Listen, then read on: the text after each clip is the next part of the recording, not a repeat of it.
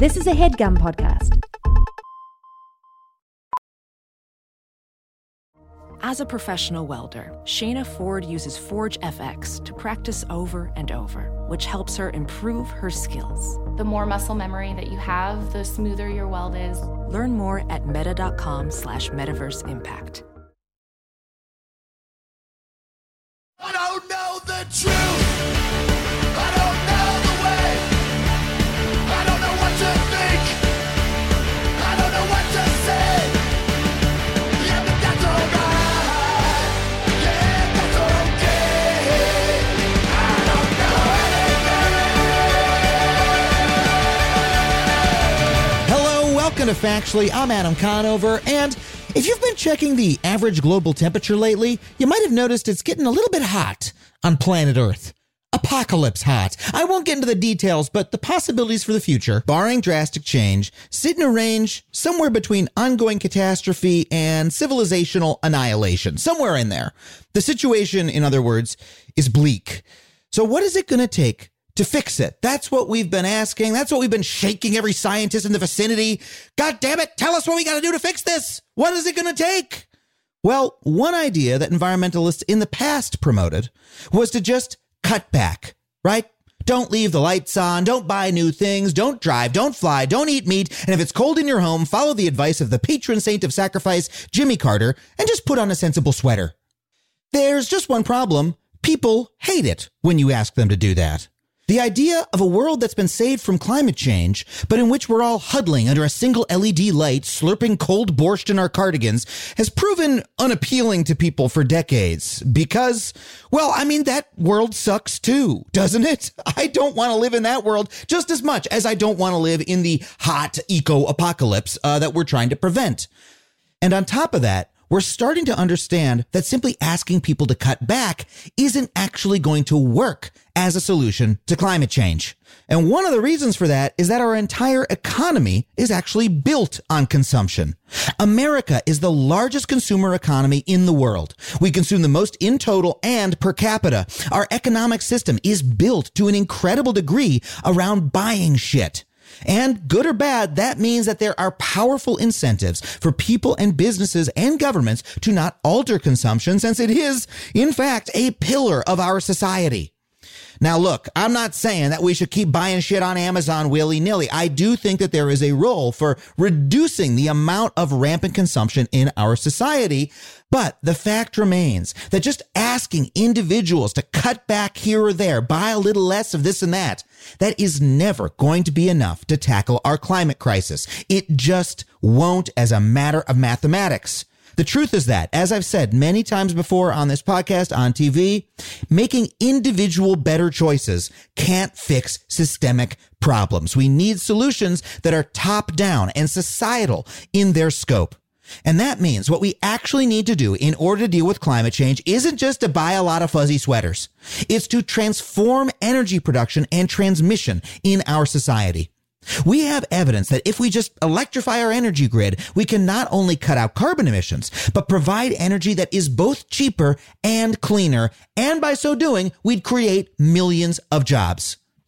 If we do it, we'll be living in a future world where not only have we fixed or at least forestalled the worst effects of climate change, we have also made life for people in this country and in the world better, rather than asking them endlessly to cut back. And the truth is, we have the technology to do this. This is not pie-in-the-sky futuristic stuff. This is stuff that we have the tech to do today. The question is whether we can muster the political will to push this world into being.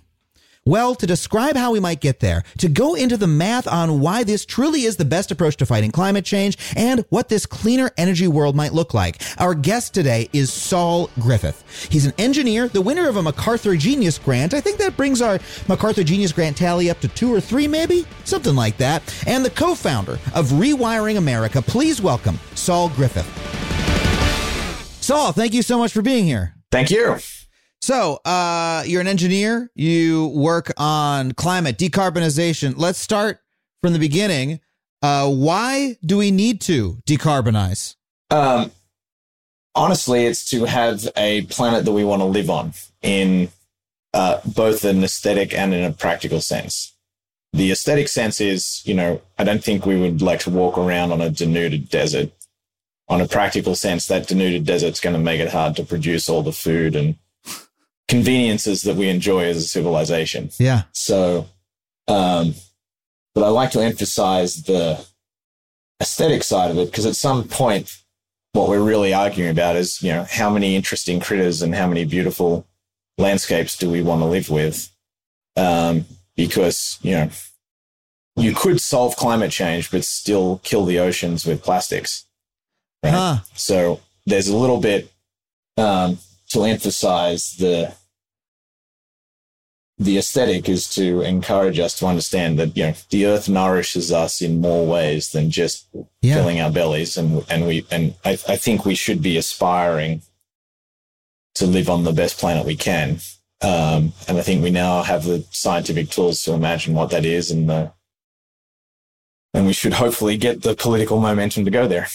Yeah, well, let's talk about how we do that and what that is. I mean, you wrote a book, Project Rewiring America, about how we could decarbonize. It's often presented to us in our political conversation as being an immense lift and being something that's going to be really detrimental to our economy. It's going to be super expensive and a really onerous task. I think you have a different view. What is your view and your approach? I think hopefully we get to talk about where the history of why that view prevails. I'd love to. I think it is really interesting. So as well as being interested in the solutions and engineering them, I'm really interested in the history of the conversation around climate, around energy. Mm-hmm. And that from that history, you can see why we are where we are. But in summary, where I have arrived is fairly optimistic. The gloom and doom is easy. It is a Herculean lift to fix the problems we've created on the timeline necessary to get an outcome we want.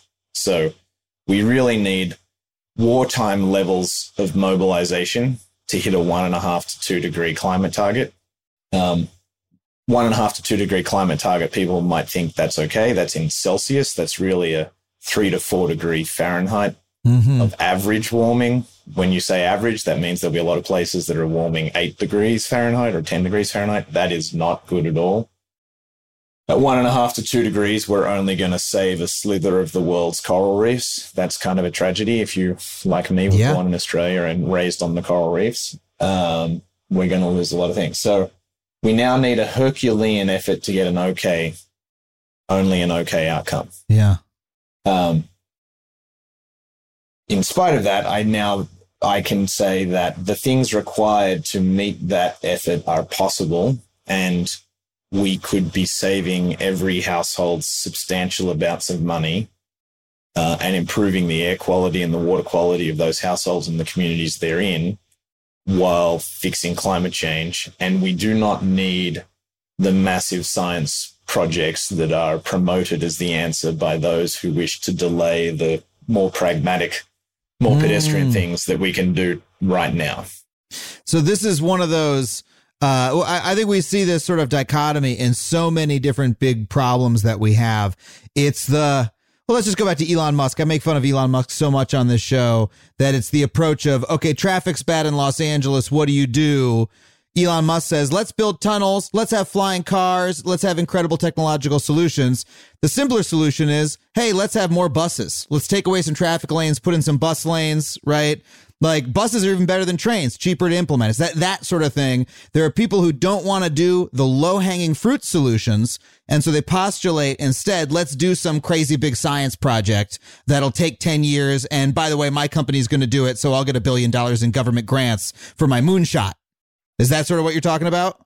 That is true. Although, I do enjoy government grants and I do enjoy moonshots. Yeah. So I don't want to completely diss the category. And I think there is space for it because, if we aren't raising our children on bedtime stories of moonshots, we're not giving them hope that they can affect change. True. So and what we forget about moonshots is we did go to the moon and it was good that we did it.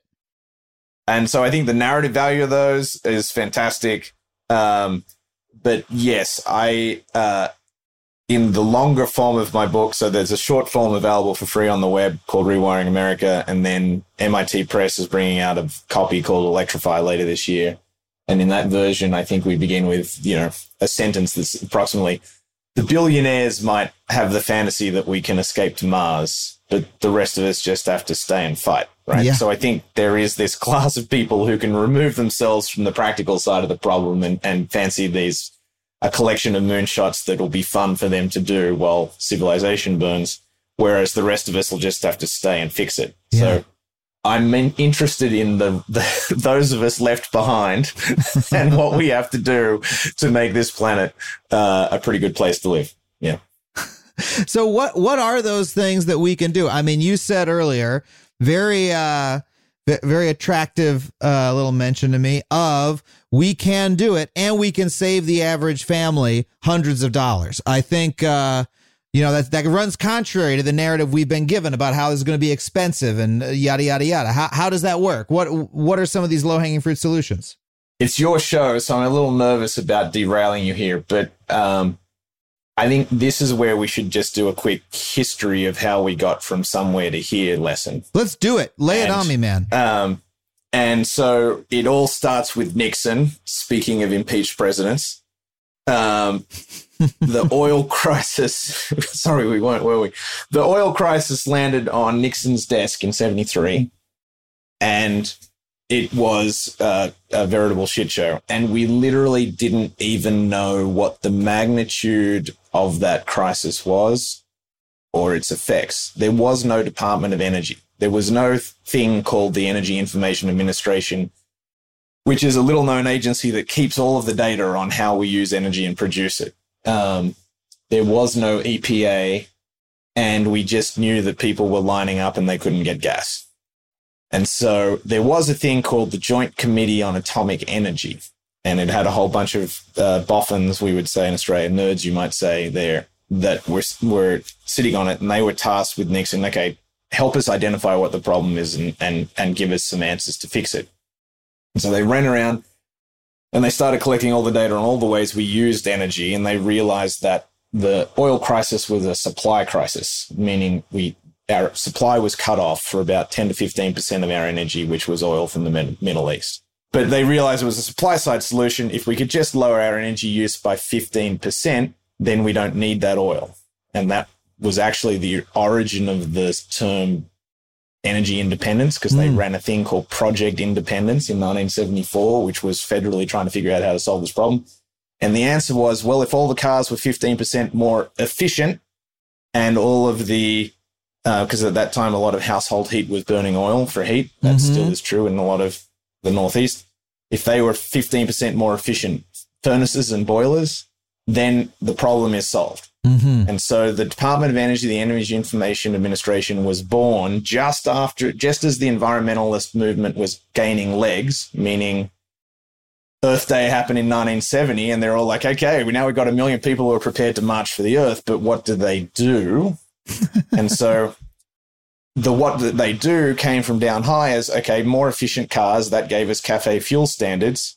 More efficient boilers, that gave us Energy Star appliances and an emphasis on efficiency. So the environmentalist movement and an efficiency narrative has persisted for 50 years since.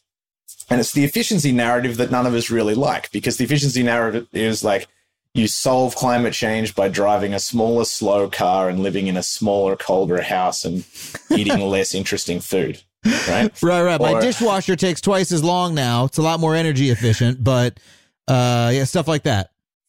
Yeah, as you might colloquially express it, if we try really, really, really, really hard and we sacrifice enormous amounts, we're going to be slightly less fucked than we would be otherwise. And that has been the narrative and the thinking around how we find solutions for climate change. But the reality is that you can't efficiency your way to zero emissions, right? That's sort of like literally living without a car, naked in the cold, because there has to be some activity. So the real problem with climate change is transformation. So we have to transform from the economy that has, or transition is the fashionable word in the industry now. So we have to transition from fossil fuels away to something else. Now, there's a whole bunch of noisy answers for what that something else should be. But the real simple answer that we're trying to help people get to is like, we need to electrify everything. Because if you're not running everything off electricity, you have to find something else like hydrogen, but hydrogen is very inconvenient at best as a means to move around the energy. So nearly everything's going to be electric. And then you start saying, okay, so what happens if we think of everything as electric? And hopefully a lot of your listeners already have an electric vehicle and they're enjoying this quieter, faster, accelerating, very pleasant, better than the alternative vehiil, which is this electric vehicle, which it just so happens uses about 1/3 of the energy of a fossil fuel car. And the energy can be produced theoretically by a sustainable means, by solar or something else, as opposed to like the advantage of electricity of electricity being it can be generated by something which in itself is completely sustainable. Absolutely. And we can go with wind, we can go with solar, we can go with geothermal, we can go with hydroelectricity. We could even use nuclear if we want to put that back on the table, which I think we should. Anyway, if you go through all of the things that humans do, we also need to electrify our heat. We currently, burn dinosaurs in your basement to keep your home warm, which creates an air quality issue. And in fact, if your child goes to a doctor and reports a respiratory problem, the first thing the doctor will ask you is, do you burn natural gas in your kitchen and in your home? Because we know that these things are bad for our respiratory health. But it turns out there's a technology called a heat pump, which is really the same thing that's in an air conditioner. It's just going the other direction. You put electricity in and you get heat out one side and cold out the other, and you can use that for cooling things or heating things. Turns out that heat pumps are 3 times more efficient than burning natural gas or oil in your basement in terms of units of energy in for units of hotness and coldness and comfort out. And if you there's another example of just this inherent efficiency of electrical machines. Turns out if you go through that thought experiment, they happen to be the 2 biggest users of energy in the American economy. But if you electrify all of the things we do, which we can, nearly all of them we can,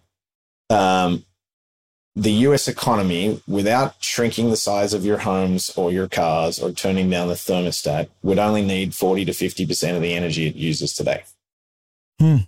So there's a good news story there that the focus on efficiency wasn't good because it allows too many people to have a narrative of like, I don't want that because that makes my life worse. Yeah. But if you can do a Jedi mind trick here, you say electrify everything.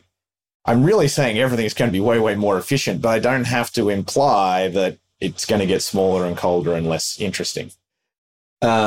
So you could live the American dream on less than 50% of the energy. It just has to be mostly electricity. And that 50% off discount we got is great because that's 50% fewer windmills and solar cells and et cetera that you have to build. And then you start plugging through the numbers, and we should be able to provide all of that electricity to run your American dream for you at a significant discount from powering your American dream on dead dinosaurs. And that future exists today. I think the famous science fiction quote is, the future is not evenly distributed or something. The future is already here. It's not evenly distributed. Yeah. The problem with this is the future is already here. It's just not in one single place. And what do I mean by that? Australia made a couple of clever decisions 3 or 4 years ago that means that today I could go out and get 3 bids to have a solar installer show up at my house, and they would install the solar at a cost of $1 per watt. You don't really understand what $1 per watt means, but after I pay for it and finance it, that translates to electricity that is made on my roof for 5 cents per kilowatt hour. That's probably a unit that your listeners recognize. I've heard of this kilowatt hour. Yeah, everyone listening to your show pays to their utility every month 10 to 25 cents per kilowatt hour for their electricity. So I just told you something pretty magical. The cost of rooftop solar in Australia is cheaper than the cheapest retail electricity in the United States. Wow. The cheapest electricity in the world is solar, could be solar on your roof. What's crazy is only 1/4 of that $1 per watt for the Australian solar is the cost of the solar modules. The rest is the installation and the pieces of aluminum and the bolts that hold it down and the other things called soft costs. The problem in the US is those soft costs are enormous. It's nearly $1 extra for the permitting and inspection.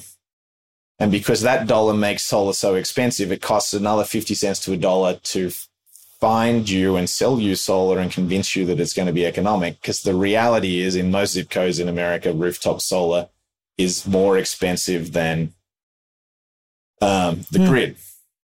So in America, the average price for installation solar is close to $3 a watt, which pencils out at 20 to 25 cents a kilowatt hour, more expensive than the average electricity price in the US, which is 13.8 cents. So one piece of the three legs of the trilogy we need the policies, because it's not because of labor costs. Australian rooftop solar is going in with minimum wages over $30 an hour, right? So you can't blame labor. Yeah. So it's other costs. So one leg of the trilogy is you get the Australian rooftop solar policy and you deploy that in America, and that'll give a lot of people a lot of very cheap electricity. California has great incentives and is building out good infrastructure for electric vehicles, and California and Norway are basically crushing it and leading the world on electric vehicles. So, and even the AAA, which is not known as a climate forward organization, the American Automobile Association. Yeah, not really. They admitted in 2019 that the cost of ownership of an electric vehicle is lower than the cost of ownership of a gasoline vehicle. Mm-hmm.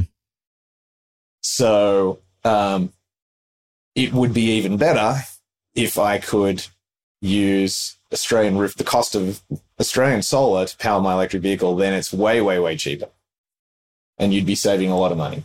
The third thing you need is this thing called the heat pump. So we need heat pumps heating our hot water and heat pumps heating our space heat in our buildings. And if you did that, the countries that are doing very well at that are Germany and South Korea and Japan.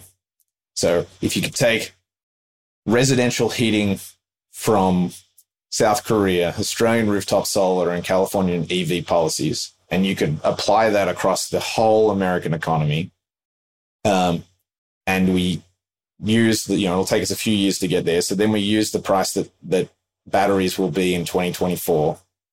That recipe, then the average household in America would save $2,500 a year. Wow. So that's important. Why is that important? Because I want $2,500, Saul. That's why it's important. I know. If you tell anybody, if you do this, you get $2,500, they'll probably do it. I agree. And we start to appeal to everyone in the middle for whom the dollars count. Yeah. Australian solar penetration in Australia is more than 50% of rooftops now. Why is that? It's because it's cheaper than the alternative. It's only a couple of percent in the US. Yeah. Because it's not cheaper than the alternative. So we still got to get to we're appealing to your pocketbooks. And the reason, just to give you some numbers, and then you'll start to laugh at why I even know all of these numbers. I guess that's what I do. But the average US household's post-tax income or spending is about $61,000 a year. Mm-hmm. Of that, they spend $4,500 on energy. The $1,950 they spend on average on gasoline is more than they spend on education. The $1,500 they spend on electricity is more than they spend on fresh fruit and vegetables. And the $400 they spend on natural gas for heating the home is more than they spend on dentistry. Wow.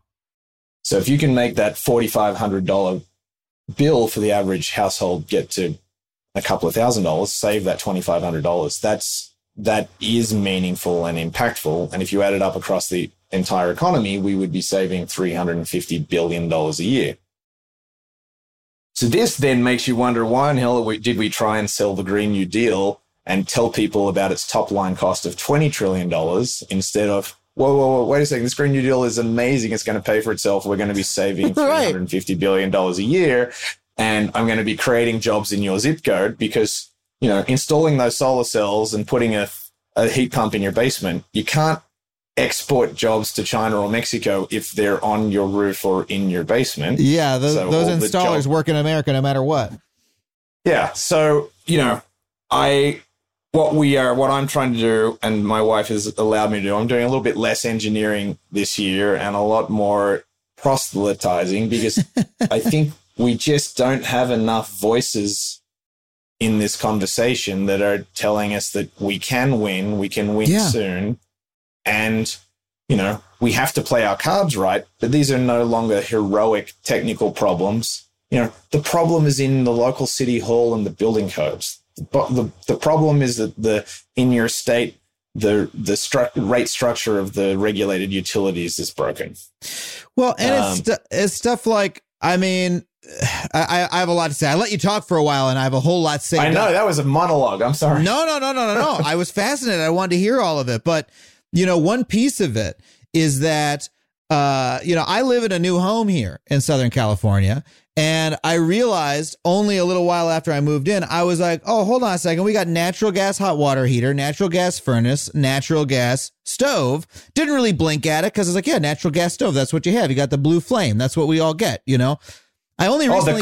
It's a very clean blue flame. Think about the brainwashing that all of those beautiful blue flame advertisements on the TV did to us all. Yeah. That blue flame can't kill you. That can't give your children asthma. It's a beautiful blue flame. Yeah, it's when in fact it's leaking fumes into your house. Like the other day, me and my girlfriend were like, why does it smell like gas in the whole house? We thought we had a gas leak. It turned out it was just our stove working kind of normally, and release it. We had to open all the windows and everything. And it's releasing, we have one of our building codes in California here is that there's mandatory ventilation in new construction now because of the fumes that are released from gas. But what I found out only recently is that the reason this new home was built with these things is that SoCal Gas, which is the natural gas provider, not a utility, just a private company, has been lobbying in different cities around Southern California to prevent them from incentivizing or mandating electric furnaces, electric stoves, all those things, because they currently are selling people natural gas and they don't want to stop. They don't want to lose those new hookups. And so it's literally just this extremely well capitalized, legacy business who, unfortunately, they need to transition to selling people electricity instead for the good of the planet. But, they're sitting around saying, no, if we allow that to happen, we're fucked. There's a lot of people believe that the enemy in climate change is coal. And there's some good reason to believe that. But in the reality of where the fight is natural gas is the new coal. And it has much more powerful. What killed the coal industry was the natural gas industry. Yeah. It wasn't renewables. It wasn't the other thing. It was fracking and it was natural gas. And they are extremely powerful and they're extremely large. And they are lying to you and they are lying to regulators and they're telling story about their costs that are only true because they are also preventing the other future from being cheaper. They are not playing nice. Yeah. We need to not play nice back. What does not playing nice back mean? It means that, two things are true. The first is when you hear all of these climate people talk about the targets and how do we hit 2050 or 2040, et cetera, there's an easier way to express this. There's a concept in the climate circles called committed emissions. So you just bought a new home. You're a perfect example. It's got a natural gas heater in the basement. On average, they last 20 years. It's got a natural gas stove. On average, they last 15 years. It's probably got a natural gas heated water heater. On average, they last 14 years. Your house is going to emit carbon dioxide until those things die. Yeah, it's baked in. It's baked in. That's what committed emissions is. The world has baked in committed emissions that already take us close to 2 degrees. Wow. What does that mean? No one can buy a natural gas furnace ever again. No one should be buying a gasoline car ever again. Yeah. So the mental model we need to get to, and the thing that society needs to get to as fast as possible, is to make sure that anytime anyone is buying these pieces of infrastructure, and I'm using infrastructure carefully here, in the 20th century, we thought infrastructure was roads and dams and transmission lines. In the 21st century, infrastructure is your car, your stove, your furnace, and your hot water heater. Yeah. And we need to think about, because these are decisions, like you've just realized, the average person makes these decisions once every 10 or 15 years. Yeah. Right? I didn't even make this decision. I was not aware of this distinction when I got the home. And even if I had been, well, I moved in and the stove was already there. That's right. But we just need to make sure that we can get a climate outcome that's reasonable if we make sure that starting as soon as we can, everyone, when you replace that furnace, when you replace that hot water heater, they are electric and they're powered by renewables. And that's in a succinct way as possible. That's where we need to get to. So we need everyone's next car needs to be electric. That means it'll take 20 years to turn over the 250 million vehicle fleet. Yeah. There's 128 million homes in America. We need everyone's next furnace needs to be an electric heat pump. Everyone's next hot water heater needs to be an electric heat pump. Everyone's next stove needs to be an induction stove. And so we need to make it easy. Now, remember, we've had 120 years of those fossil fuel companies writing regulations and building codes that suit the world that they were creating. So they're part of the problem. We need to go out and we need to overturn all those building codes and make the favorable building codes so that you can only build with electric. And we need to start writing legislation that's in favor of helping every American and everyone around the world make these small number of decisions correctly. Yeah. And I feel, wow, you really got me on my monologue today. I'm crushing the monologues. No worries. Well, first of all, I got a lot of questions for you about this right after the break, but I want to point out one point that you made a lot earlier, which is that we've been locked into this kind of scarcity mentality, this efficiency mentality, where we think of the transition that you're talking about as being fundamentally a negative one based on sacrifice, one based on cutting back and we're going to have to make do with less. And you're saying, no. If we make these changes, it is better. All these things are better. And it honestly reminds me of when I quit smoking. Like, I read this book, The Easy Way to Quit Smoking by this guy, Alan Carr, famous book. His basic thing in a nutshell is if you cut back smoking, I'm going to only have 1 or 2 cigarettes a day, right? You feel like you're deprived of the cigarettes. You feel like you lack something. You treasure those 1 or 2 cigarettes and you're angry that you don't get to smoke them for the rest of the day because you think they're giving you something, right? But he says, no, here's what you do. You throw the pack away. You go through the week of withdrawal and then you realize, holy shit, you are so much happier now. You're like, I'm not spending money. I'm not wasting my time. I'm not hurting myself. And in fact, I have that amazing feeling of relief, just like I just smoked a cigarette every single day now because I'm no longer addicted. This is my own experience. I'm not saying it has to be anybody else's, but that's the point, is saying, like, don't cut back. Once you're on the other side, it's better. Yeah, I don't want to overextend your metaphor and bury us in a heap here, but I'm also going to try and sell you that electrification is like a giant tub of CBD oil and a big joint as well. I love it. It chills you out, man. And it's healthy. Exactly. Well, let's take a really quick break. I got more questions. That was our Seth Rogen moment right there. We nearly had it. Well, we got to take a really quick break. I got so many more questions for you about this. This stuff's fascinating. We'll be right back with more Saul Griffith.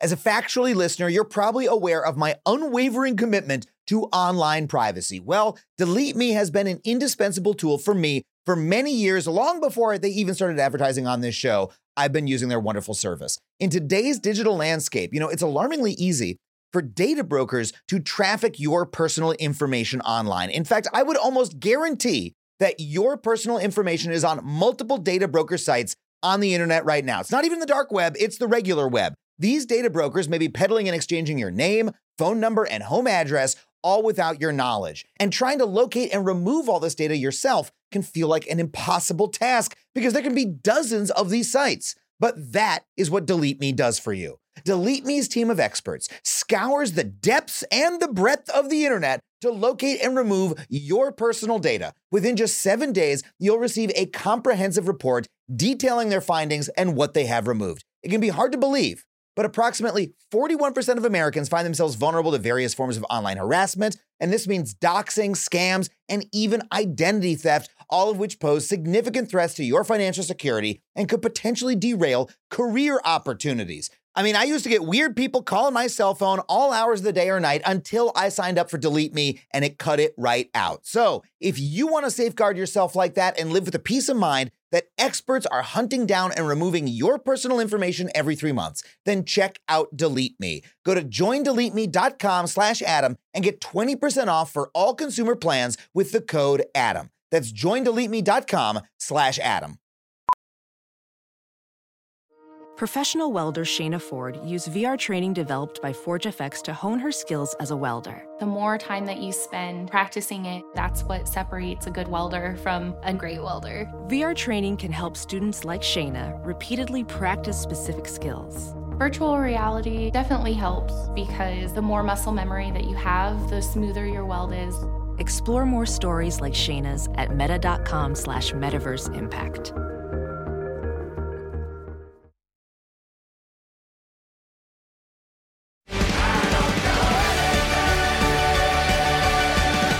We're back with Saul Griffith. So you made the point, Saul, that from here on, everybody's next car that they buy should be an electric car. Everybody's next stove they buy should be an induction stove or an electric stove, etc., as much as possible. I have to say, though, that that's not the case, right? Like there's going to be a couple thousand cars sold today in the United States. I don't know the exact figure, but at least a couple thousand. It's 16 million divided by 365. Okay, whatever that is. There you go. So it's a lot. Yeah, and it's gonna be so a couple 100,000. Then sounds like it's not. Those are not going to be electric cars, right? 44,000 today, and only 40,000 will be. Only a few thousand will be electric. Yeah, only a few thousand are going to be electric. Of course, Tesla is, doing very successfully financially at the moment that we record this. Who knows what's going to happen tomorrow? That thing is like Bitcoin. But I think that Tesla, I've talked a lot of shit about Elon Musk and did a segment on our show, Adam Ruins Everything, about electric cars. I do want to say that I think the most successful thing that Tesla did was popularize the point of view that you're talking about, which is that, hey, the electric option, the sustainable option can be the better option, the cooler option, the one that you actually prefer to have, the one that's quiet and all that. So like a lot of that marketing job has been done, but still, despite that, most of the cars sold in the United States are not electric. And in fact, you've got a lot of major American car manufacturers like, I don't know what Ford's plans are for like electric pickup trucks, but they're not even selling sedans anymore, right? Right.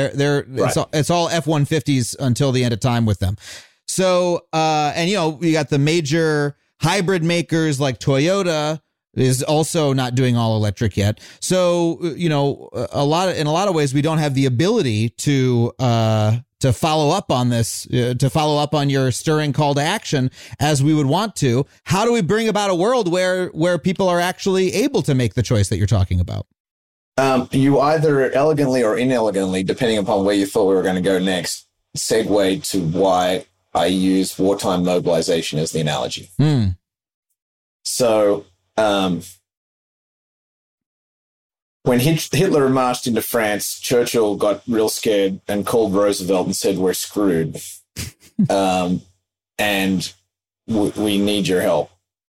And this is a war that's fought in the air and with tanks. It's a war of machinery, and we don't know how to make enough. And Hitler's got his whole industry set up and can make tons of them. And if Hitler takes England, he's going to take our Navy. And if he takes our Navy, it's a short hop for him to America. So you need to be worried because he will beat you with our Navy. Mm-hmm. And Roosevelt was scared. And then if you did a survey of America in 1939, we had such a shortage of guns in the military that they were using ice cream trucks as fake tanks and brooms as rifles when the army was doing practices. This is 1939. Total production of airplanes was about 1,000, and they were mostly 2-seat training aircraft. Roosevelt led what was called the Arsenal of Democracy. Realizing this was going to be a war with machines, he called up Henry Ford and he said, Henry Ford, can you help me outproduce the Germans? And Henry Ford said, no, don't choose me because I was going to make a horrible joke about anti-Semitism that I realized was too grisly, making it, but that comes from Ford was making a tidy sum selling cars to Germans and technology. Yeah. So Roosevelt called on another guy called Henry Knudsen, who was working for the competitor to Ford. And Knudsen said, I'll come to Washington and I'll run something called the Wartime Production Board, and I'll help you get up to speed. Ford took a few years to come around and ended up building aircraft factories. But by 1943, America was producing more than 50,000 giant bombers, biggest aircraft ever built, a year. We were producing the tanks, the guns, the munitions, etc. The whole of American industry rallied behind it. We converted the economy around and produced not only enough, America produced the weapons for all of the allies, right? Because France and England's industrial capacity was screwed, and they outproduced Germany, and that's why we won the war. So we are in a similar situation today, but it's not batteries we need, it's bullets, and we need them in similar quantities. We need to scale up. It's not bullets. We need batteries. Thank God, yes. I was like, we don't need bullets, so I'm not trying to shoot the people from SoCal Gas. I'm trying to... I want to pause the show just for 1 second because I was trying to figure out how many batteries you needed to make per year. And then I did a little bit of investigation of how many bullets we make every year.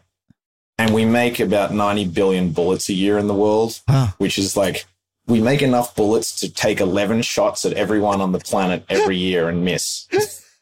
Jesus Christ. And I'm going to contextualize that. We make about 10 to 20 billion Lego pieces a year. And if you wanted to have one statistic which describes what is wrong with the human race, it's that we make five times more bullets than Legos. And we already have too many Legos. I mean, exactly. So many Legos. I mean, no, that's where Legos. That's where I was going with that. Not too many bullets, but too many Legos. Anyway, you could ramp up, and you would need that type of level of effort to even if you want to buy an electric car today, you're probably not driving one home from the lot. You're probably on a waiting list because there's a supply chain shortage for all of the battery components for all the companies. It's why they're still paying off the debt of the 300,000 people who signed up for Model 3, right? So we need to ramp up the supply chain for batteries. We need to ramp up the supply chain for solar. We need to ramp up the supply chain for heat pumps. We need to ramp up these things. The world could do it with a coordinated effort in 3 to 5 years. And then it would be possible. So you can actually do the numbers. We need to be producing wind turbines about 10 times as fast, solar about 12 times as fast, batteries about 8 times as fast. So all of those industries are going to double, then double again, and then double one more time. And we need to do that as fast as possible. As fast as possible looks like 3 to 5 years, the tenure of this administration. So that's what, I'm glad that Biden stepped in. I'm glad that one of the first things he says was rejoin Paris.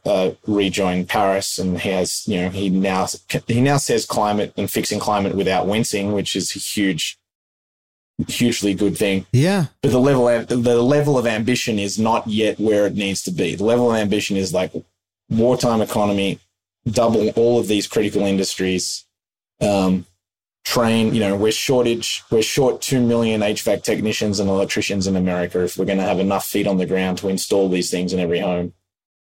And put 2 cars in every garage. But that's the level of effort and ambition we need to hit the climate targets we need to hit. But that's also the opportunity. If America does that, they're going to own those critical 21st century industries. Yeah. If we don't do it, China will. And so you can play that fear angle. But if we did a course study, if you do that, it would create 25 million near-term and 10 million long-term new jobs. Yeah. Right? We just decimated the American economy and the global economy with COVID. There's only one project that's big enough to absorb sort of this downturn and turn it around. Yeah. And that's World War Zero or War on Climate or whatever, however you want to phrase this thing. And, to try and give you some optimism, there was some advantage that 1939, when Churchill called Roosevelt, came at the tail end of a very difficult, long-term Great Depression and economic downturn.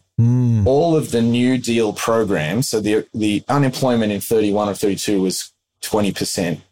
All of the New Deal programs by 1939 had only got it down to 15% or something. Within 1 year of launching the arsenal of democracy, the unemployment was back down to 1 or 2%. Yeah. The giant employer of note was this huge project. And that very low unemployment not only lasted through the war, but as we rebuilt after the war through the 50s and the 60s, and, the America that the MAGA people want to return to was that post-war America winning economy because we did this heroic thing to save the world. Right. There's a narrative for Make America Great Again that I don't think that's a red or a blue argument. That's purple all the way. And I think you can now build this incredible argument. We rebuild after COVID. We create these 25 million jobs. We not only shoot for the Paris target, but we encourage the whole world to follow us to do way better.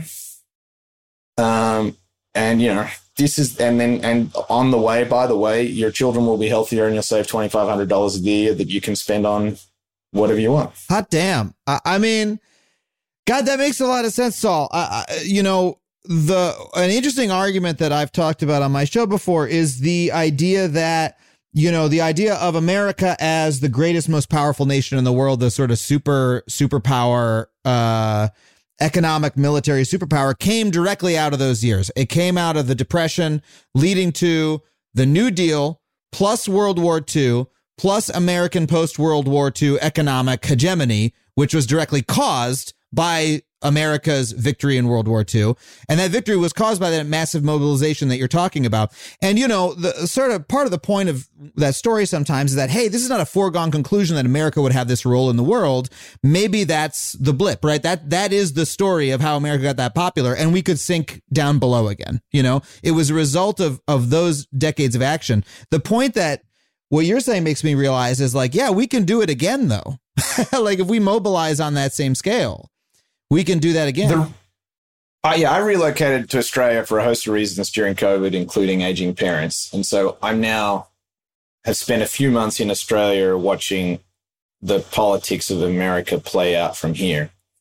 And the retail conversation in the grocery store line in Australia, where, by the way, you can go unmasked because there's zero community transmission. We have test and trace succeeding and, it is possible to do these things. But when people hear that I have a little bit of an American accent because I spent 20 years there, they're like, we feel so sorry for our American friends. We just can't understand what they have done, what they've done to themselves. There is no narrative in the rest. There's no narrative left in the rest of the world of American greatness. You have to win it back.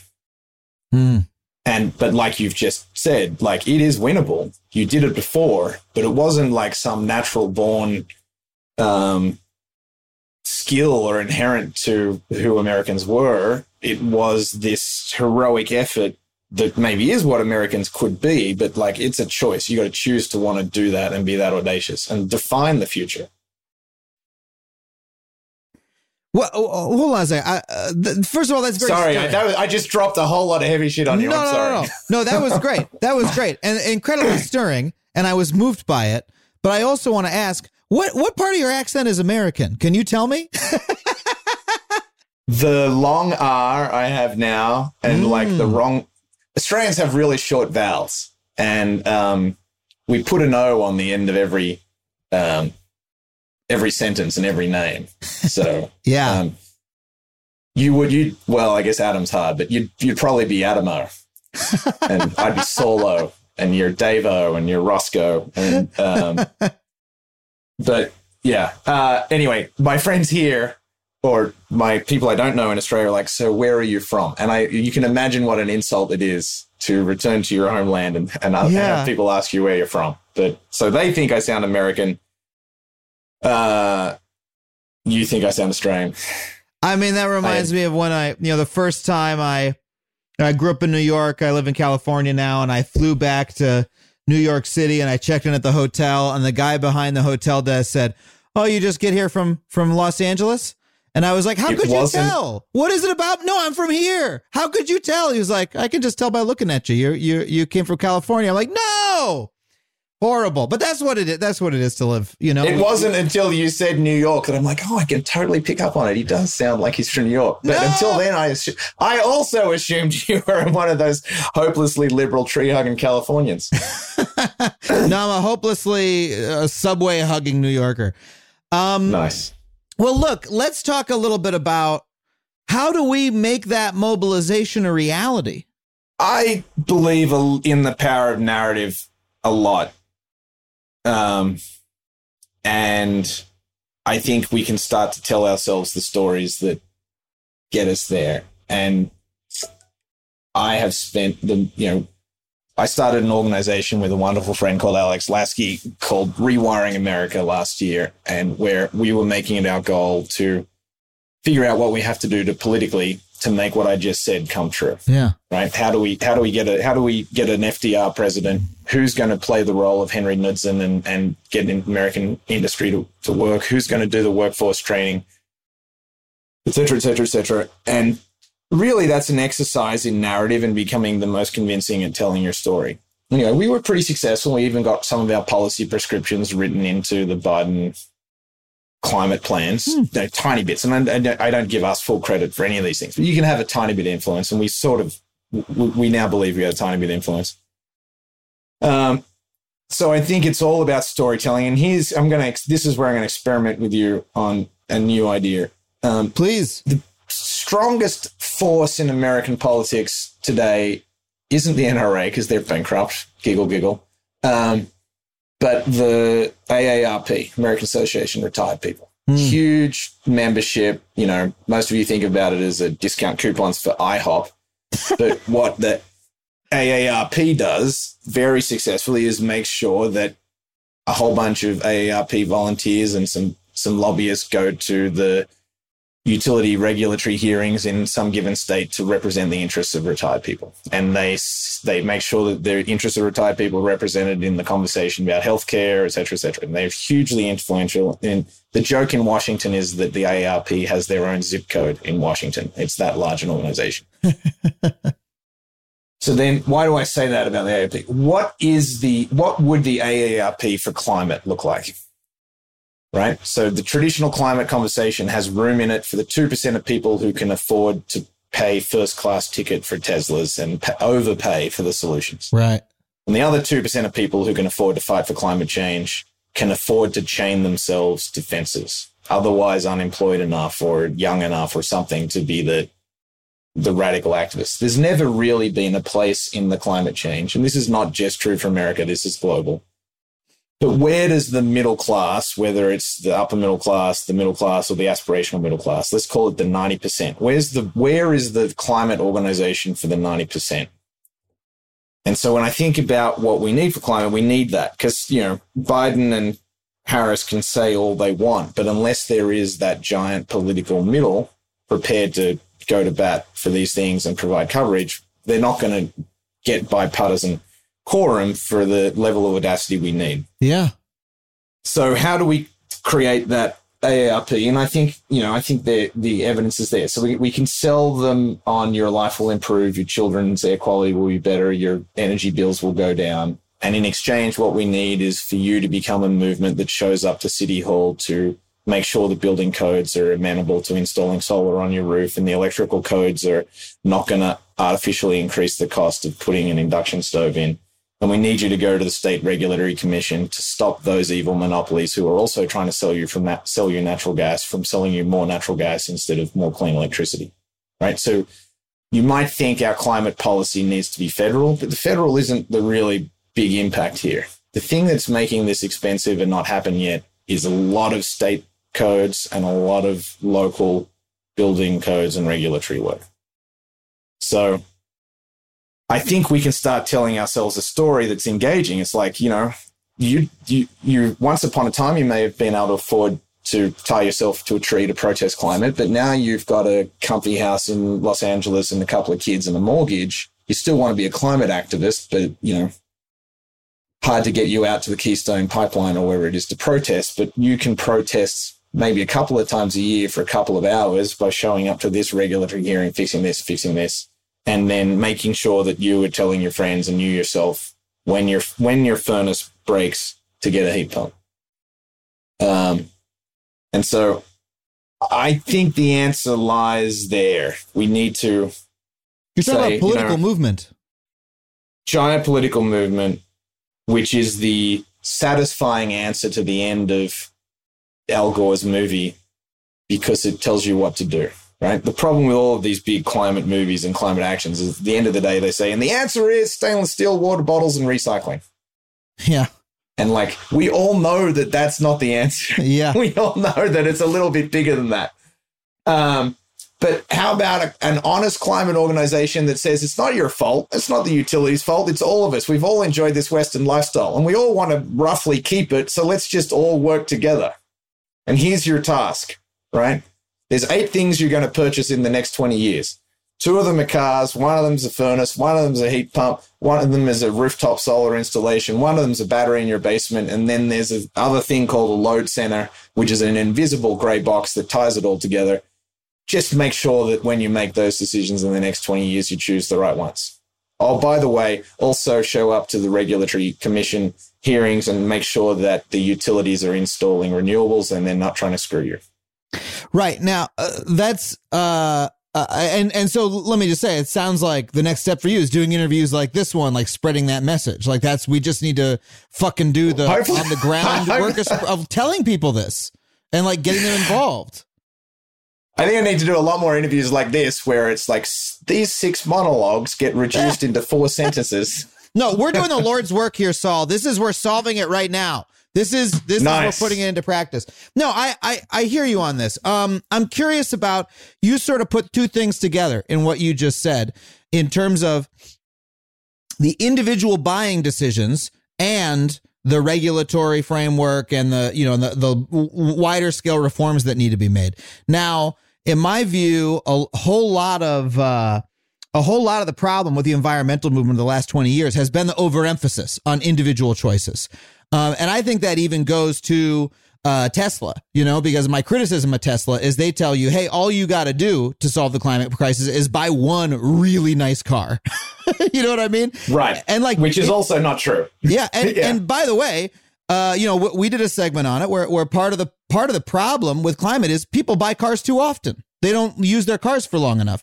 And if you get rid of your brand new hybrid too quickly, right, you are, financing the creation of another car, there's the embodied emissions of building the car in the first place. My view has been, what I've tended towards is what we really need to be doing is, the further upstream, the more structural reforms. We need to be getting SoCalGas to knock it off with the lobbying rather than shaking our fingers at people and telling them to change their buying decisions. But you are sort of, persuasively making the case that there's a couple of big decisions that people could make that would have an outsized impact. And if you're going to look at one buying decision, you could focus on your next furnace. I'm just curious how you weigh those 2 competing messages. It's hard to get people to buy a new thing before the old thing breaks. The reason I used infrastructure earlier in the conversation is I want you to focus on those 8 buying decisions for those things you buy every decade, including your car, and to make sure that when they break or when you're buying those big ticket items, you do the right thing. Just think about it. The environmentalist movement has had you with incapacitating guilt in the supermarket. You're like, I'm going to solve climate change with my supermarket basket today. And then you're presented with a whole field of tins of tuna, all different colored brands, and you can't tell which one killed the fewest dolphins. Yeah. And then you move to the cereal aisle and you can't tell which one killed the fewest lowland gorillas, right? It's and horrible. we all have yeah. And then when you check out, you're trying to do the math in your head. I can't remember whether the plastic bag was better than the paper bag. And if I have to launder my fabric bag that I brought along, to the laundry detergents offset the use of the paper bag or the plastic bag. And like, we're all just like, oh! Whereas if you make those 8 decisions correctly and we fix the generation infrastructure or energy system, you're solving climate change every day just by doing what you do. Yeah. And I do want to bring it back. I don't think you want to blame the consumer wholesale, and you don't want to say that all you have to do are these 8 yuppie Tesla purchasing decisions, because the reality is 40% of people buy an air conditioner or a hot water heater under financial duress, and 50% of American homes have less than $1,000 in the bank. Yeah. So it's a pretty tall ask to say to Americans, you're going to solve climate change by buying these 8 things that cost a few $1,000s each. Yeah, it's expensive. They're all going to be difficult decisions. So you also then have to think like, and I actually think this speaks to the, to complicate this conversation even further, there's a lot of climate justice and equity conversation that goes along with fixing climate change now. Yeah. So how do you help all the communities? And to me, that is a question of financing and credit access and point of purchase, right? You have to make it easy for those busy people who are single moms who are struggling financially in a country that doesn't pay enough to healthcare workers or teachers, and they've got to make a decision in the moment of which hot water heater to buy so that they can have a hot shower tomorrow. And if they have to listen to a long exposition on solving climate change and buying an extra expensive heat pump hot water heater instead of natural gas one, like, we don't win that way. So that is to also emphasize that the equity conversation is about access. The reality is you don't solve climate change if only 50% of people can afford it. So we also need to focus on how do you make sure that we structurally, society-wide, lower the cost of all of these things and make it the easiest decision. Because right now, those 8 decisions are harder than the incumbent. Because the incumbent is, I'm SoCal Natural Gas. I'll subsidize your natural gas water heater tomorrow because I'll make it up on the back end, et cetera, et cetera, et cetera. Yeah. And the structure of the whole system is against you. And that's why we need a retail army that want to advocate for their best interests and their children's best interests, which is help us make these things the cheapest, best, easiest, financed option so that we can all do it over the next 10 or 20 years and we can all be marching together towards success. Yeah. I think that's a really persuasive argument because that thing, again, the focus on being in the supermarket aisle and looking at the different things like, okay, I could pay more for the sustainable thing, but is it really sustainable? A lot of people, when faced with that, they say, fuck this. This is bullshit. I'm just going to buy whatever. I'm not doing this. It makes them mad because... Wait, how do I get out of this Whole Foods and where's the Costco? That's where you end up. Yeah. Yeah, exactly. And it's a better approach is what you're describing. And there are cases where, hey, just a little bit of education will be helpful. Again, moved into this home, had to buy a clothes dryer, went to the appliance store. They were like, okay, same model comes electric and gas. And they said to us, gas one works a little better. And we said, okay, we'll get the gas one. I don't fucking know. You know what I mean? I was not keyed into this in the same way 4 years ago. And now I wish I hadn't done that, right? They actually cost the same. I assume they dry your clothes just the same. I had a 220 volt outlet there. I could have used it, but so there is a case in which, all right, that would have been a meaningful purchase decision. I do want to ask for folks. But what the person who's selling you that in that moment, their cousin is an installer. Yeah. Right. And their cousin installs natural gas because there's a bigger supply chain and they know the brands and right. Like it's something they've done more. So like, this is like, we won't succeed unless we solve all of those little cultural, social, real frictions. Yeah. Yeah. And then, and there you are. The last place on earth you want to be is in a big box store buying a dryer. Yeah. You're like, I have to make this decision in 7 minutes. Otherwise, the fluorescent lights are going to kill me and I'm going to turn into a zombie. And then you're like, okay, just give me the fucking natural gas so I can get out of here and breathe some fresh air. And then you did it. And now there's 20 years of that thing emitting emissions that it didn't have to. Yeah. Well, let me just ask again. I just want to really put a fine point on this. The embodied emissions issue, right? Like, say I'm the person who I am the Tesla buyer, right? And I've heard this podcast, and I've got all my appliances in my house that are all natural gas. They're all a couple years old. And I say, you know what? Saul is right. Let me throw all these out. Right. I'll kick them to the curb and I'll get myself an induction stove and an electric heater and an electric hot water heater and an electric dryer. I'm going to buy 4 major appliances all at once when the old ones could have worked for an extra 20 years.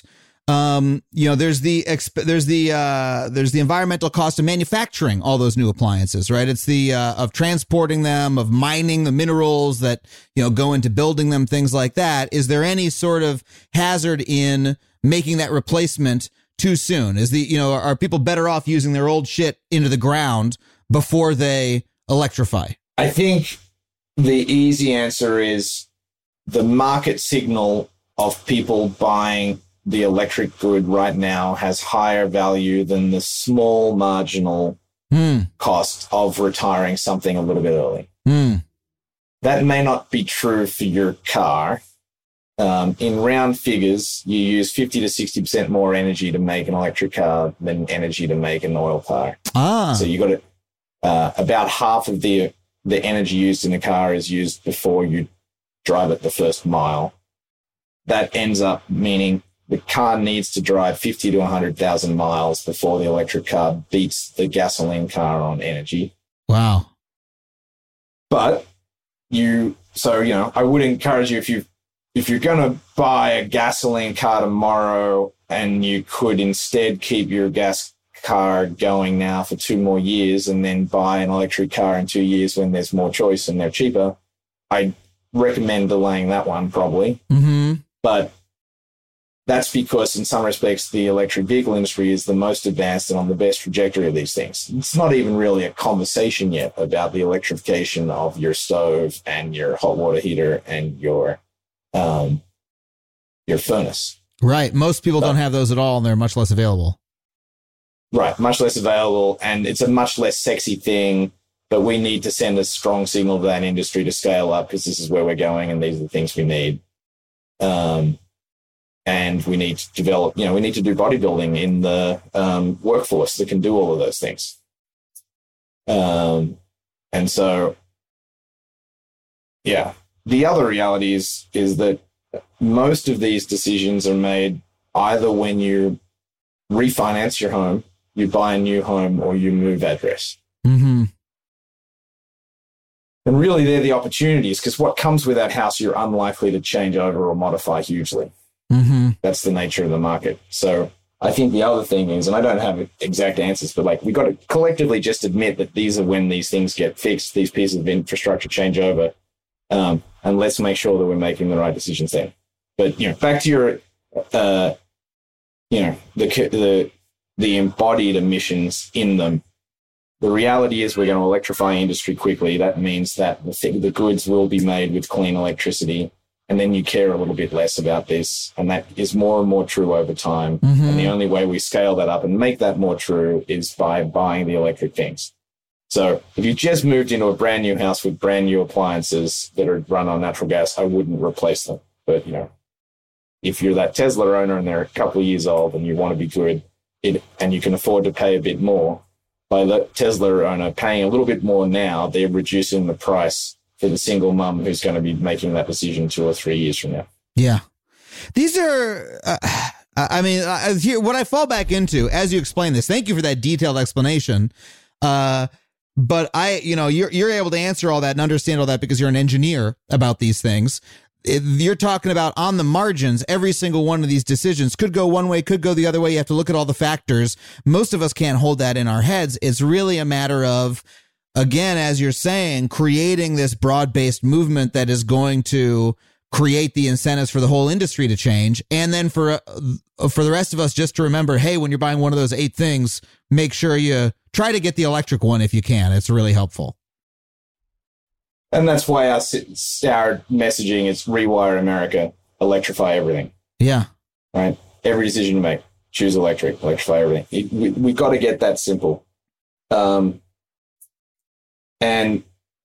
at the end of the day, a huge number of these things, and just to touch it on another issue that I think is really interesting and really important, is finance, which, if we haven't lost your audience members talking about heat pumps and furnaces, then we're totally going to lose them. Our audience revels in the details. That is why they listen to this. Oh, fantastic. Because most people just want to talk about how fast their electric car is. But, back into the history books, one of the most profound things that FDR did was 25% of the unemployed people in 1934 were from the construction industry. And there was not enough money in local regional banks to put the construction industry back to work to solve the unemployment problem of the Great Depression. So they created the Federal Housing Authority, which invented literally the modern 30-year mortgage. Before that, mortgages had balloon payments every 5 years. And the reason why the stock market crash in 30 destroyed so many livelihoods is because a lot of people lost their house because the balloon payment came up and you couldn't pay it. So the genius was inventing the 30-year mortgage, which, by the way, was based on the innovation that Alfred P. Sloan made in financing cars, because Henry Ford didn't believe in usury, so he wouldn't sell you a car until you could pay cash. General Motors crushed it. They invented auto financing, and then the American populace could afford cars. The federal government cribbed from that and created Fannie Mae. Fannie Mae was the American government declaring that the suburbs and American homes were national infrastructure. Infrastructure that qualified for special government-guaranteed infrastructure quality, low cost of financing finance, right? And you can wax lyrical about all of the technology innovations of the 20th century, but the two innovations of the 20th century that made the biggest difference was helping everyone afford a car and a home.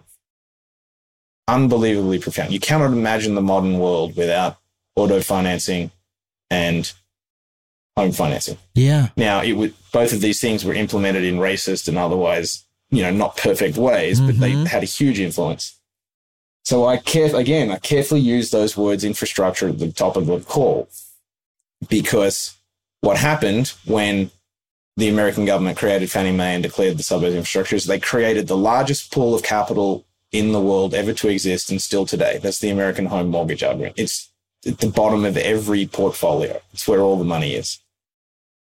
And solving climate change will be expensive, which is why people who want to say it's going to be expensive, they say it's going to cost $20 trillion. We can't afford the Green New Deal. But that's because they're thinking about it like a home is expensive. It costs you $1 million for a home. But it's cheap if you think about the finance cost of the home, and it beats renting and you got to live and da-da-da. So we need financing mechanisms to afford this future so that every household can save $2,500 a month or $2,500 a year on their energy prices or their rent, if you like. And so I really think that we have to do everything that we've said, scale up industry, build the retail movements at lower costs, but we got to get the financial innovations and the financial industry behind us here. And they've got to figure out the financial product that makes sure that when you are there making the decision between natural gas and heat pump electric, the better financing product that makes that thing cost less and the decision easier at the point of purchase is the clean, decarbonized electric thing. And it's awful for an engineer to end up saying that, the secret to solving climate change is finance. It cuts at my soul and my ego.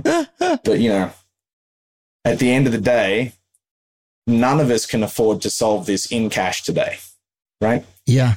Like, who can afford to go out and buy 2 electric vehicles for their, one for you, one for your spouse? Yeah. The average home has 2 cars. Who can afford to buy 2 electric vehicles today, an electric induction stove, the electric furnace, the hot water? No one, it's only a few families. It's $100,000 box of goodies for Christmas. Yeah.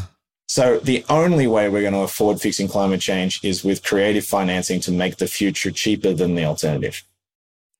Is there any technology that we need to develop? I mean, so far we opened this conversation, and let's bring it in for a landing. But I do want to ask before we do. We opened this conversation by saying hey, you know, we don't need big technological, we don't need terraforming or whatever big geomancery projects to, geomancery is the best malapropism I've heard this week. Geomancery? Yeah. Like, we don't need to summon a wizard to do earth magic to fix the climate crisis. We don't need, we don't need that kind of moonshot. We need, we need good policy, and we need to adopt it quickly, and we need to spend money. But is there technology that helps solve this problem as well? Are there advancements that you're hoping to see, either in engineering or science?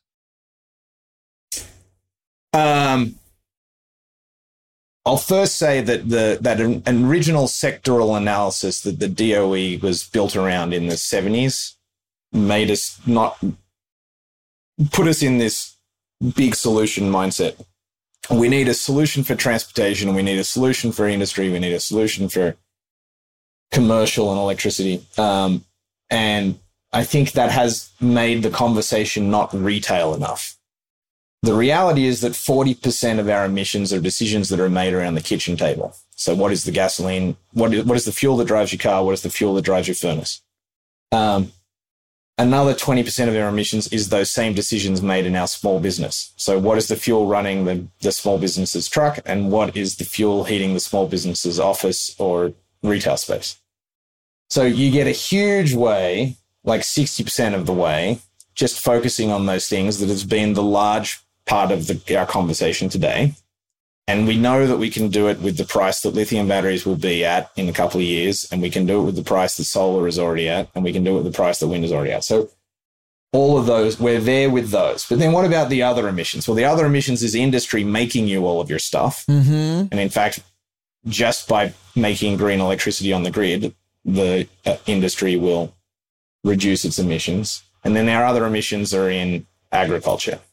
Agriculture is a little hard, so we're going to pump that in a second, and I'll give you a bit of optimism on it. But industry, everyone has made this conversation, and the hand-wringing over industry is about cement, steel, and aluminum.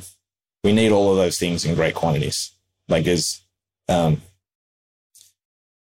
every human in the world today, there's 1 ton of concrete poured every year.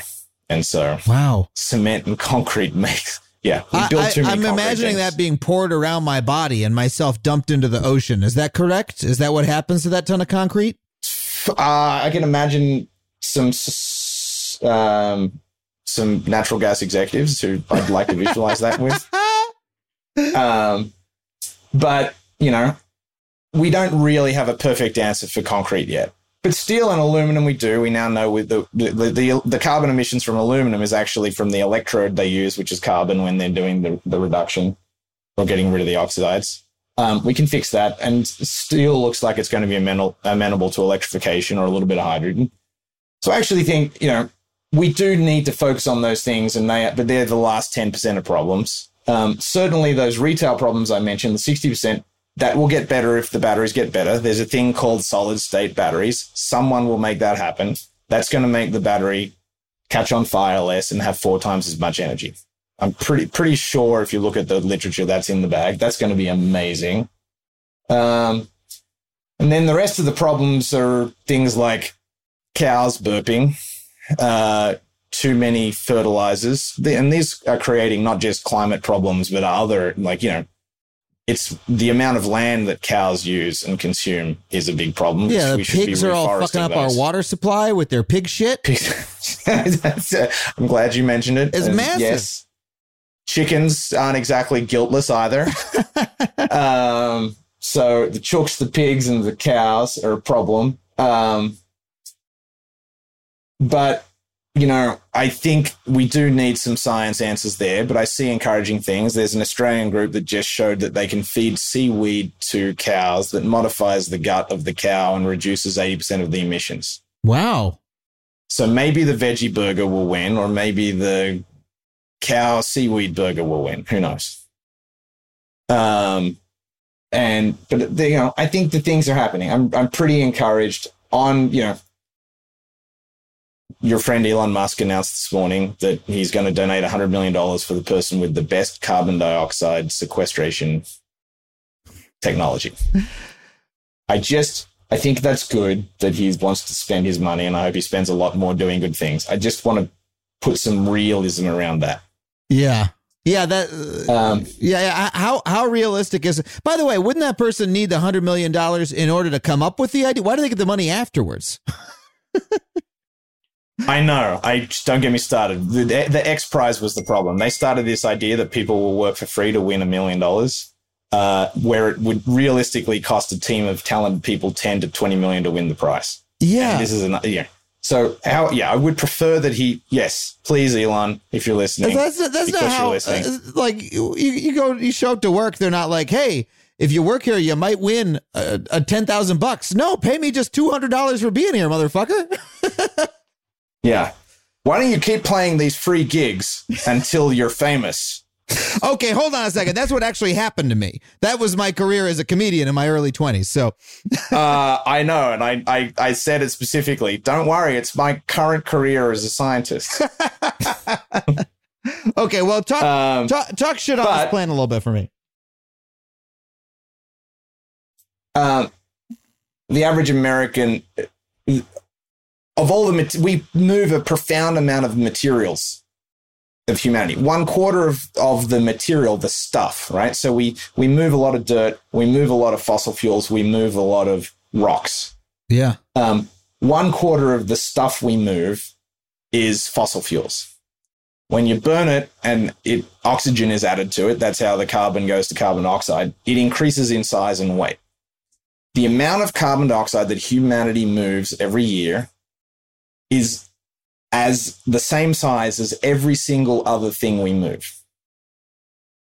So to impact carbon emissions by sucking it out of the air or sucking it and burying it means you need to create an industry as large as all of the other industries working today, moving as much material and figure out a hole big enough to bury it in. Because you're saying, we imagine that carbon dioxide, that's a gas, it's weightless, just suck it out of the air and put it whatever. You're saying we emit so much of this stuff.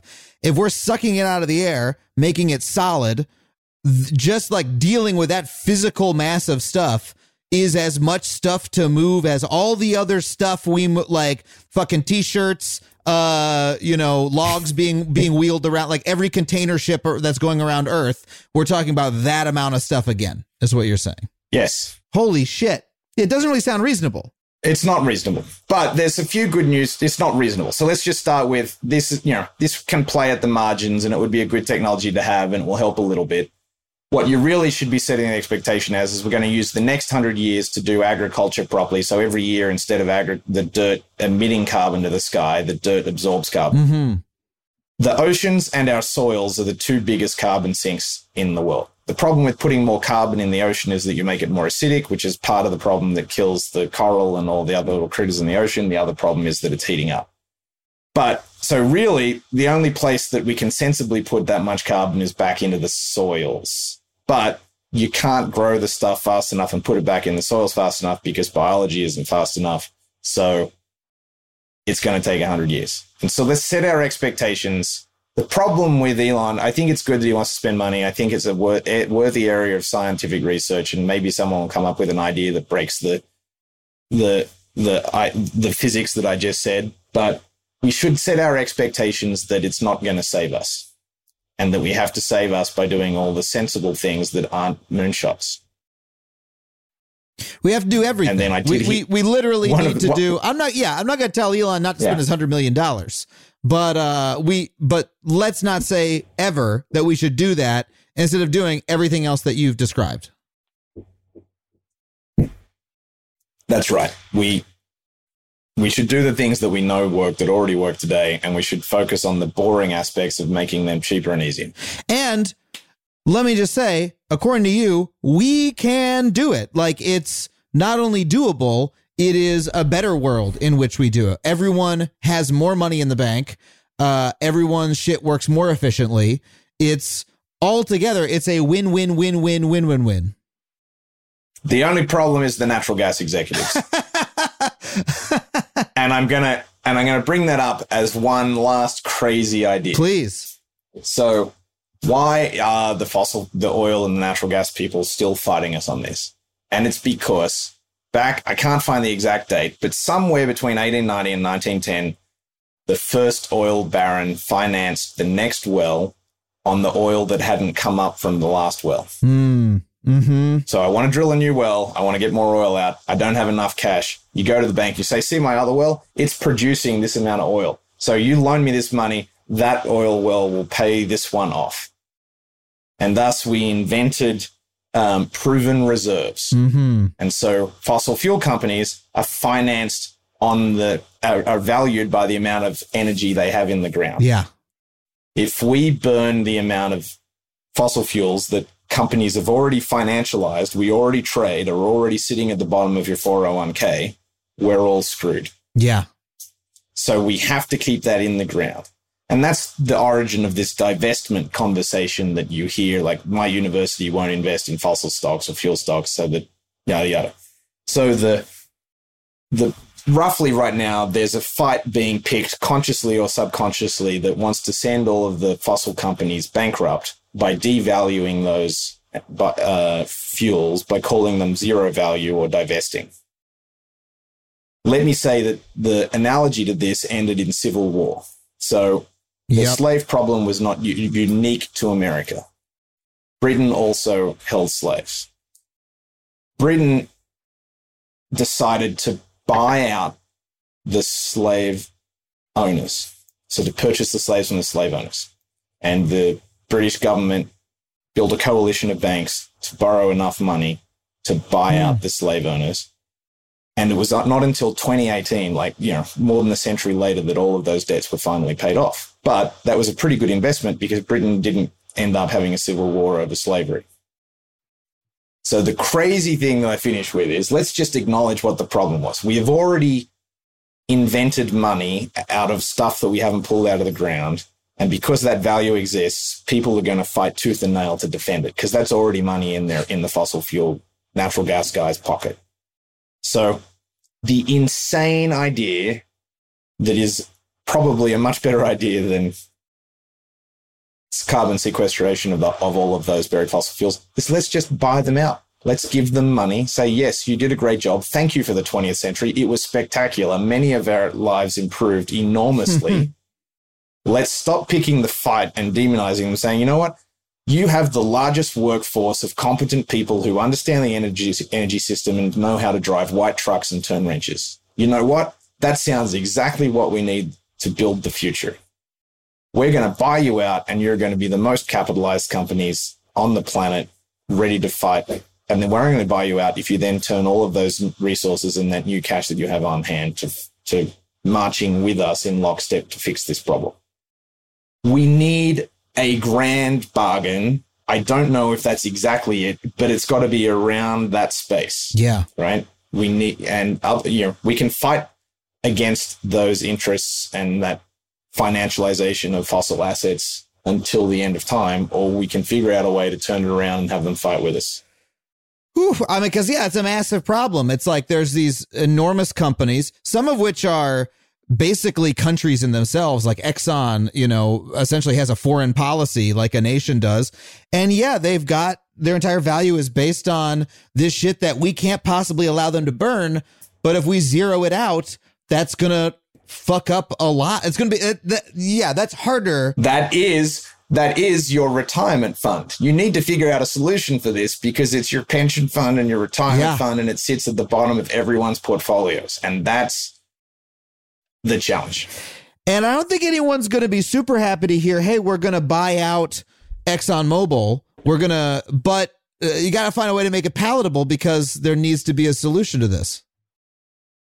There's got to be a solution, because that problem is enough to cause even more trauma to the global financial system than the last two traumas that we've had in the last 2 decades that have been pretty bad. Yeah.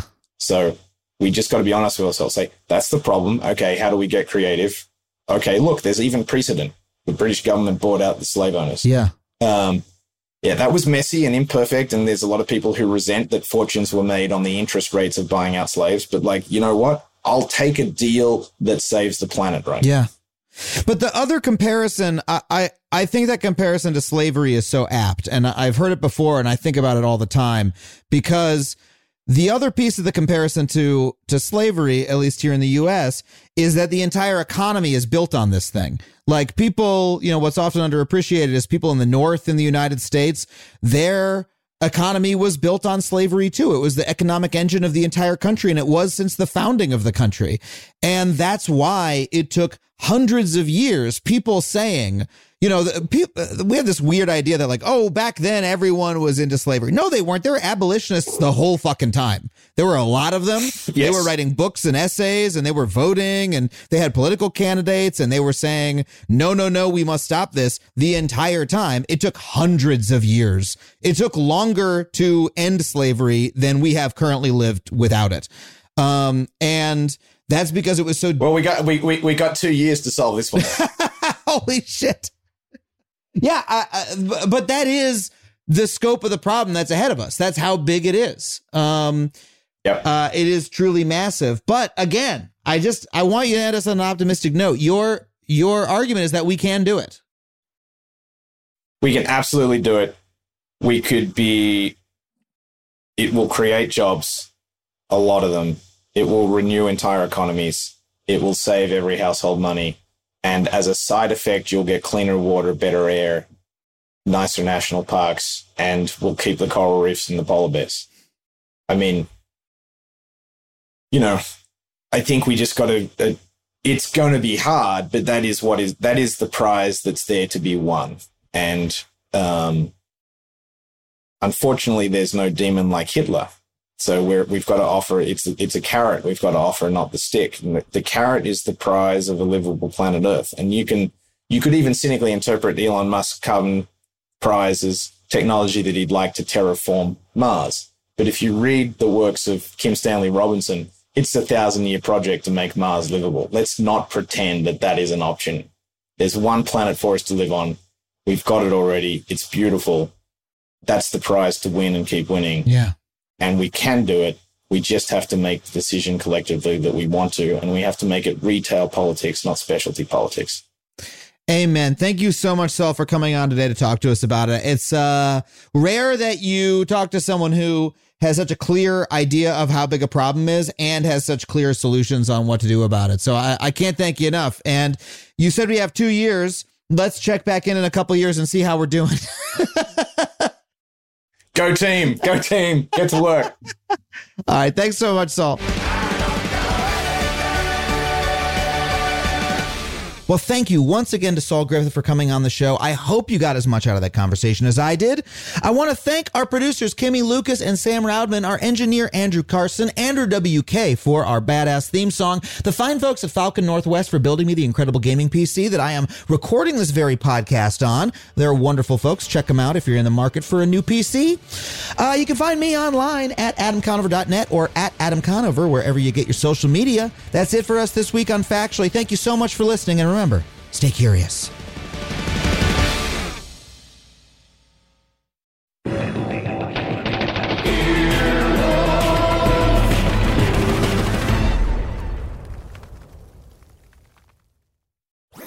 That was a HeadGum podcast.